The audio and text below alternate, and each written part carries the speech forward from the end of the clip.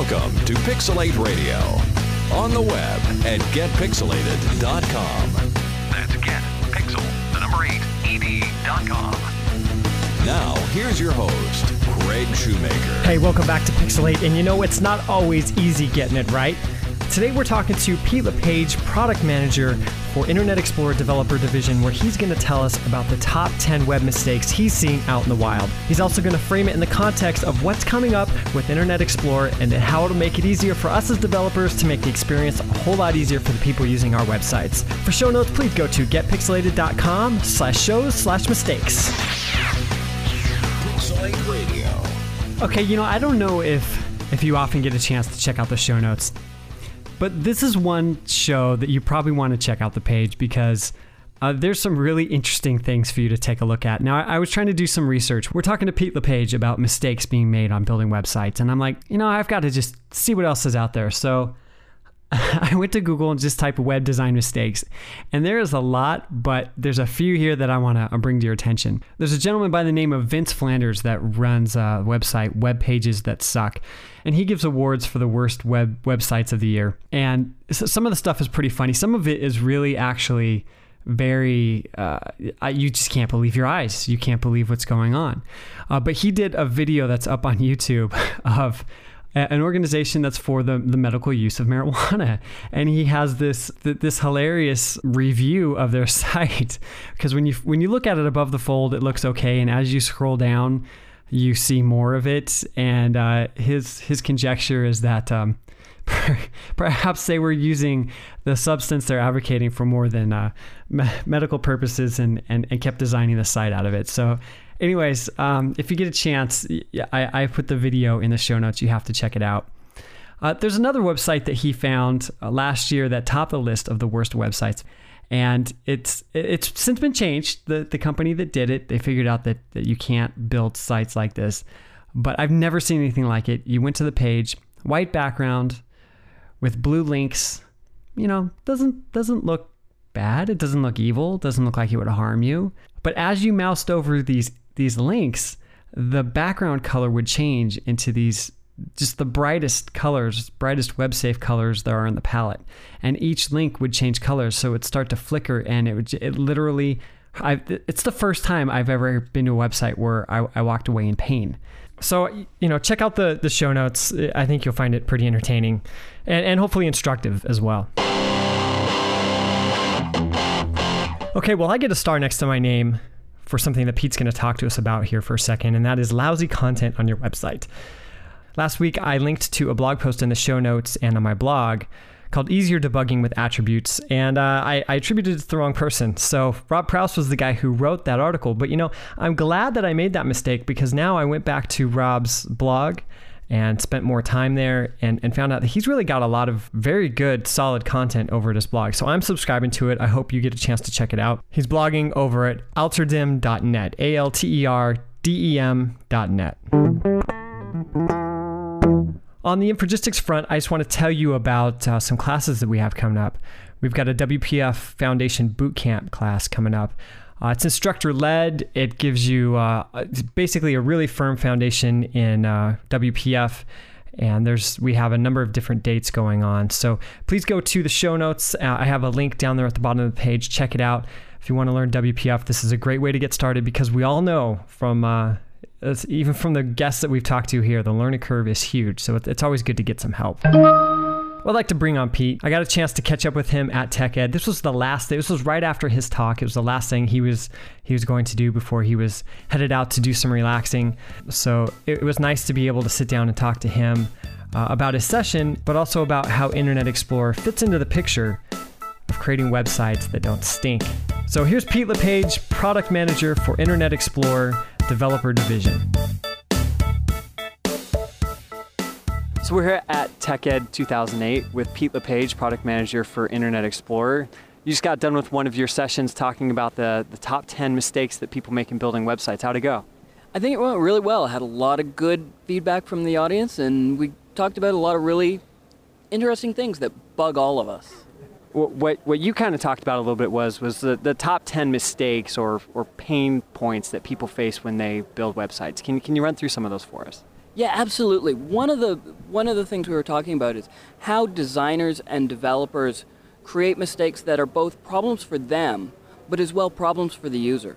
So the first one that I talked about was errors in code. For a lot of developers and designers, creating code that validates isn't super important. It doesn't matter if their code validates or not. But using a code validation tool really helps you to understand where you may be causing problems in your code, giving issues to future developers. And sometimes, if there's problems in your code, things just aren't going to render right in certain browsers. So that was my number 10 item. Is there now a tool within Internet Explorer that for developers, as they load up their page, they can go to a console window or something that shows validation errors? Internet Explorer doesn't have anything built in Beta 1, but the W3C has a validation tool. So if you go to validators.w3c.org, you can actually enter in your URL, or if you've got an intranet site, you can upload an HTML file or anything like that, and it'll validate it there and tell you where the problems in your HTML file are. So number 9 was not isolating hacks. A lot of people, they end up having to deal with different browser bugs in different ways. But if you don't isolate those hacks in one specific place, it makes it really hard to deal with those later. So when IE8 ships or IE9 or 10 or whatever, and we fix bugs, if you don't put the IE-specific fixes in one place, it's going to make it a lot harder to figure out, oh, well, I've got to go search through this file to find this specific hack to take it out. So you just suggest people having like a specialized file for this is my hack for this browser and that browser? Exactly. I pulled up an example. One of the guys who I've worked closely with before, Dave Shea, he has a website called Bright Creative, and that's his work website.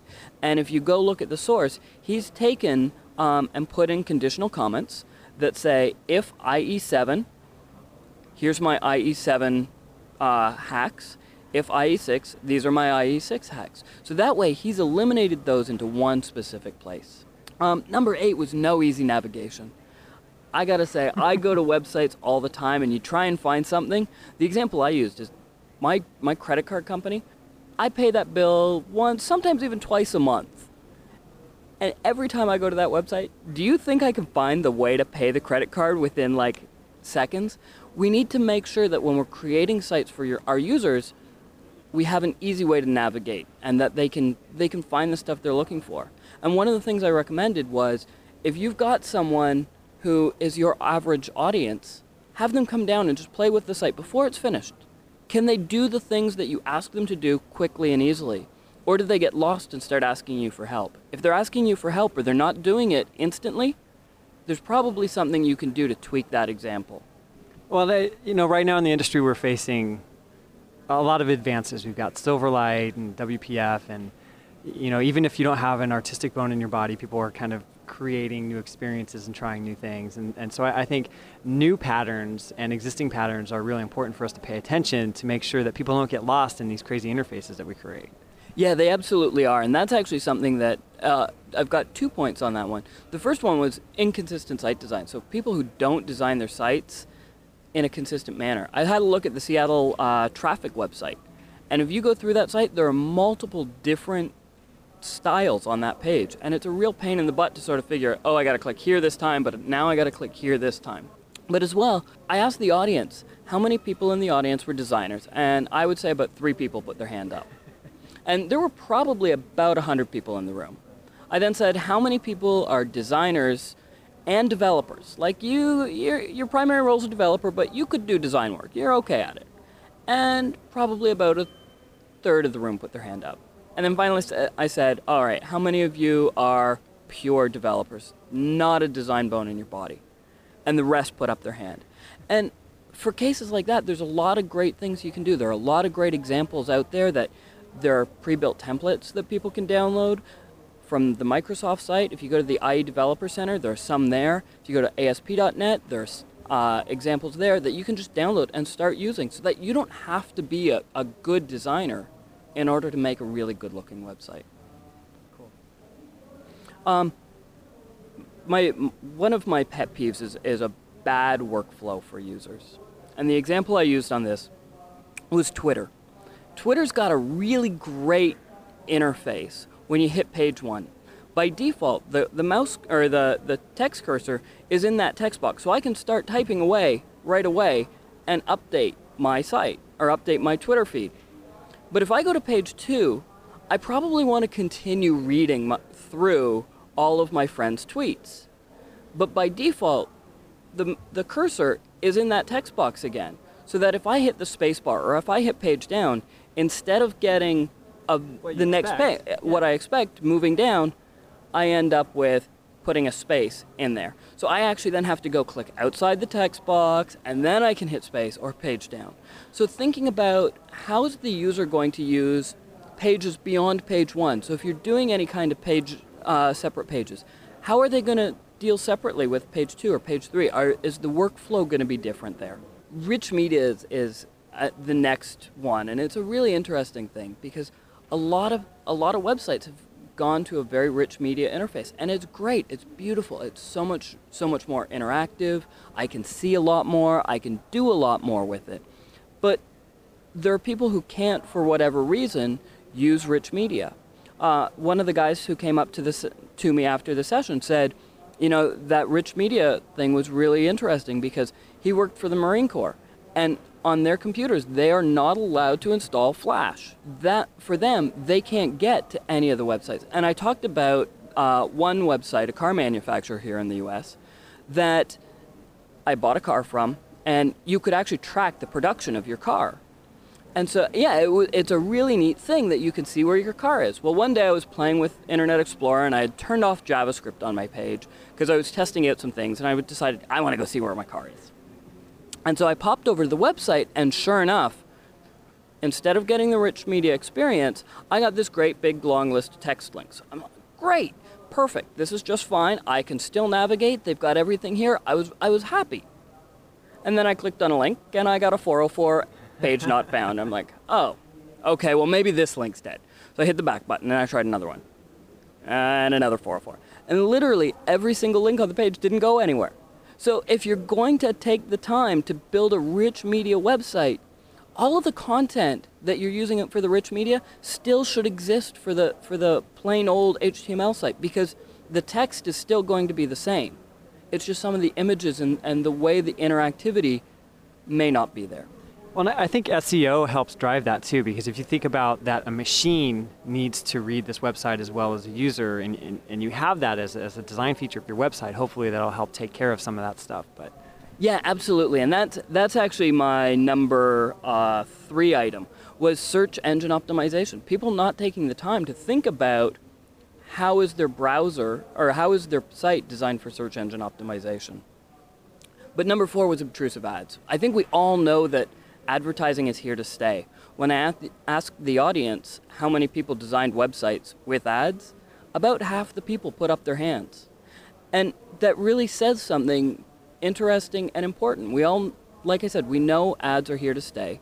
Ads pay for so many of our websites, and they really provide some interactivity and some important stuff to our websites.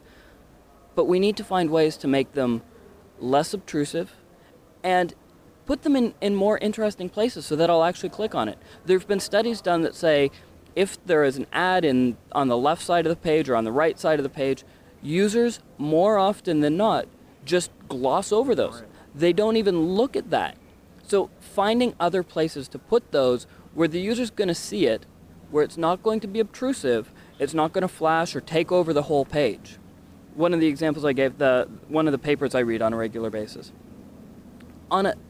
About once every 2 weeks, they have an ad that I load the page, and literally the ad will take over the entire page for about 5 seconds.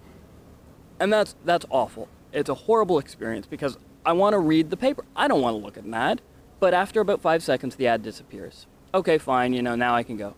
Well, if they did that every day, I'd stop going to that website. So they're doing it at an interval that is not too obtrusive. It's still obtrusive, but it's not too obtrusive. Well, and it has to be somewhat obtrusive, because what advertisers want is for you to notice. And if you don't notice, then you don't have anybody paying the bills, and then you don't get the content, and it's that whole circle. But absolutely. So having ads that are there, are visible, is important.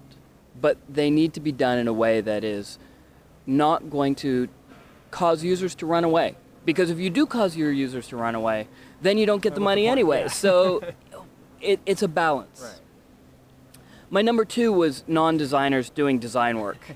And I talked about that earlier and talked about some of the great places where non-designers can go find content. And sometimes it's just a matter of going, okay, you know, I can go download a template and I can use that. If you're somewhat of a designer and you can do an okay job, ask a designer friend to give you a little help. There are books out there that are great. I've got a book that has all sorts of different color designs sitting at my desk. So if I'm like, oh, well, you know, I want to use some reds today, I can find contrasting colors that aren't obnoxious, right, that look good and really have a good opportunity.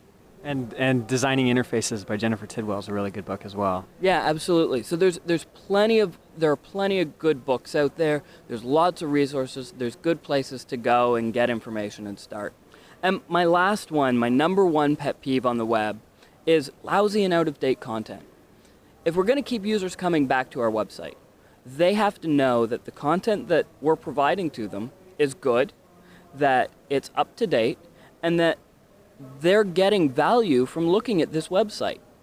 If we're giving them information that looks old or doesn't have the latest, they're going to start to lose faith in your website, and they're going to stop going there.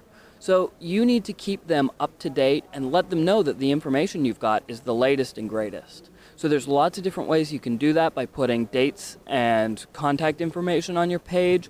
That's something we do at Microsoft internally. Most of our intranet sites have a page owner and a last updated time on it.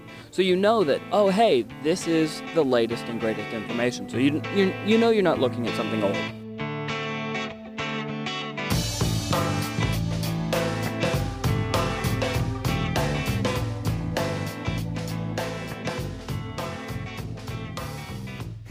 And this is a lot of great advice, and obviously some of it is tried and true, and some of it's probably some things that people haven't maybe thought of yet. How does IE fit in the context of dealing with some of these issues? You know, IE has a lot of tools for developers and designers, and especially with IE8, with the new developer and designer toolbar. It provides easy ways for developers and designers to test their website, to validate their website, to do all sorts of interesting things, debugging things. If things aren't working right, they can do stuff like that. And then as well, there's all sorts of new features that really will help drive users to your website. For example, I was talking about lousy and out-of-date content. Well, one way that you can make sure that you've got the most up-to-date content and you're keeping users coming back and refreshing them that they know there's new content is by creating a new thing called a web slice. And that web slice is basically a subscribable area on the page. If you think of the idea of RSS feeds, where you've got entire articles or you've got large quantities of data that you're sending out to your user, sometimes RSS feeds are a bit of a pain in the butt. I've got to bring up my RSS reader. If I'm using IE7, I can bring up the RSS reader within IE and I can go look at that. Well, that's a few extra steps and it takes me away from my normal workflow and I have to go look to see if there's anything new. With web slices, I get this item on my favorites bar. And when items are refreshed, it has this gentle glow and it's got a bold look to it. And I can click on it and it drops down this little window where it shows me some live content. And that content is pulled directly from the web page. So one of the examples that I love and I've got on my machine is I've got a Facebook example. So my Facebook friends updates are all up there. So when my friends update their Facebook status, I get a little, hey, notification, this is here. Your friends have updated. So if you've subscribed to, say, 10 slices, though, are you going to have 10 different things flashing on the screen?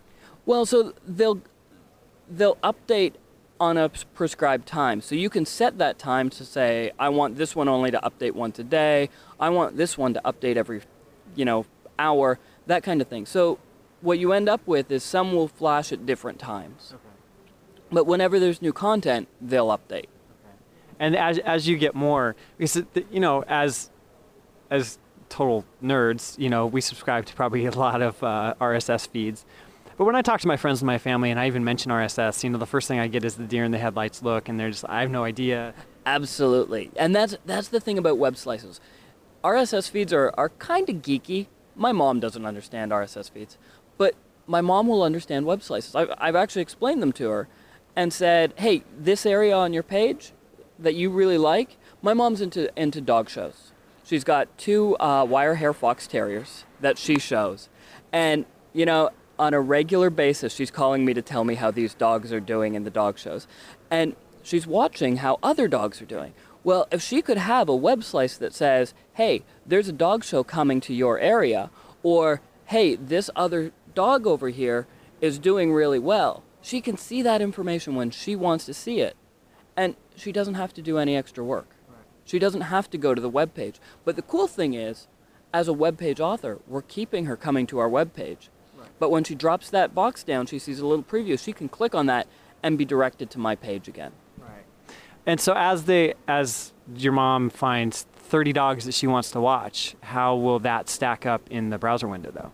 So you'll have very much like you have today when you've got a lot of favorites across your favorites bar. They'll just all get shrunk down a little bit each time. Okay. And you can set it up to where you can put it to a certain point to click on it and have like a drop-down list. You can see them all at one time or something like that? Right now, we haven't really got into folders on that, so we'll see what happens in the next beta. Okay. Now, this is something right now that is IE only, but you're implementing this as a standard that you're proposing to the. Is it going directly to W3C? So we're not giving it to the W3C, but we're opening it to the community as a community license program, so anybody can implement this in their browser. Have you had any response from Firefox or any of the other browsers? We haven't heard anything from the browser vendors themselves. We'll see what happens. Okay. So tell us a little bit about activities and how that'll help your mom as well. Activities are really a really easy way of linking your user back to a service that you've got on your site. So the example I use a lot is if you're trying to do a search for something and you want to find out where a specific address is or something like that, today what you have to do is you go copy the address, you open a new tab, you go to Live Maps or Google Maps or whatever, then you go and you paste the address in and you click go. Well, sometimes that's what, 3-4 steps you got to go through? With activities, you can actually highlight the address and then a little glyph pops up on the page. You can click that glyph and you get a list of activities that you can do with that specific item. So when you click it, you get the list and there may be a map with Live Maps or a map with Google Maps or whatever. Blog with this. Once you click that, it'll actually send that data back to the web service that you're providing and it'll open a new tab with that information. So really, I've gone from copying and pasting and opening new tabs and going to web pages to a simple highlight, right-click, click on the service that I want. Okay. Now, what's it like for a developer to set that up? So you have to set up a web service to accept the correct parameters, but then in the markup, what are you having to change? So for a web developer, you can use existing services.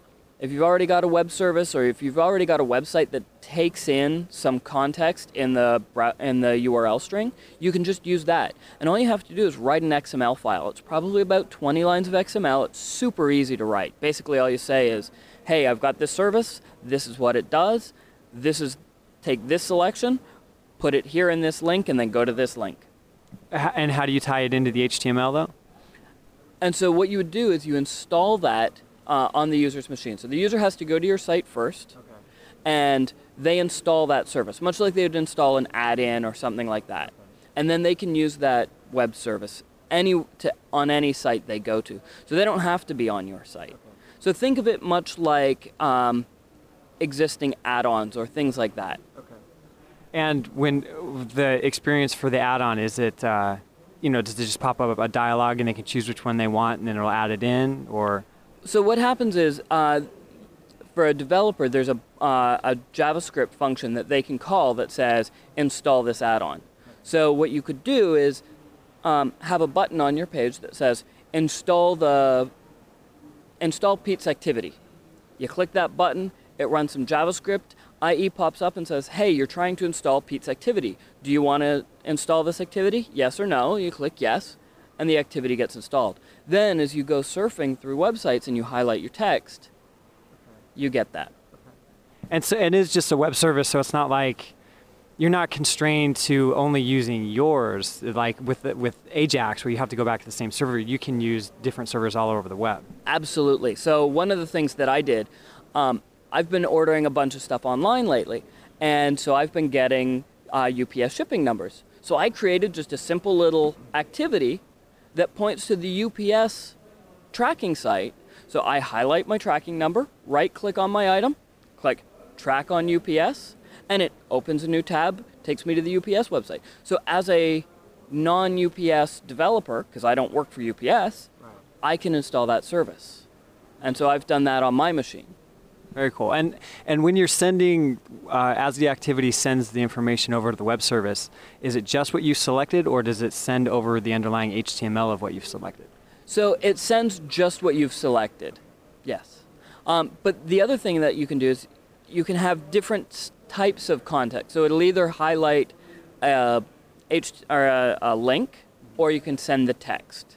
And so I guess the beta 2 of IE8 is going to be out in August. Yeah, so Bill Gates, really exciting, announced that Beta 2 will be available in August. And so we'll see some really cool stuff then. And will we be able to install that side by side with IE7? No, unfortunately not. Installing IE side by side is still something we can't do. What we do offer for people is DVDs here at TechEd, but for those people who aren't at TechEd, you can go to the MSDN Center at msdn.com/IE, and you can download virtual PC images that have IE6 on it. You can download another one with IE7, and you can download a third one with IE8. Okay. And that way, people can test their website side by side without anything. We don't like people to use, there's a couple hacks out there that allow you to install IE6, 7, and 8 side by side, but the problem is you end up with this Frankenstein build. And when you replace one thing, you don't always replace other things. For example, there's a whole new networking stack that came with IE7 and IE8. Well, if you install IE7 on a Windows XP machine, and then you install this side by side, you end up with IE6 rendering engine plus the IE7 networking stack. Right. That's not what my mom uses. Right. So it's not what your customers are truly going to see. It's not a true experience. And you know what? It's bits that were never meant to work together. So your system becomes kind of crazy sometimes. And don't be surprised if things break at that point. Exactly, exactly. So if people want to find more information about you, where should they go? They should check out my blog at blogs.msdn.com/PeteL, or they can check out my Twitter feed at twitter.com/PeteLE. Right on. Thanks a lot. You're welcome. Thank you.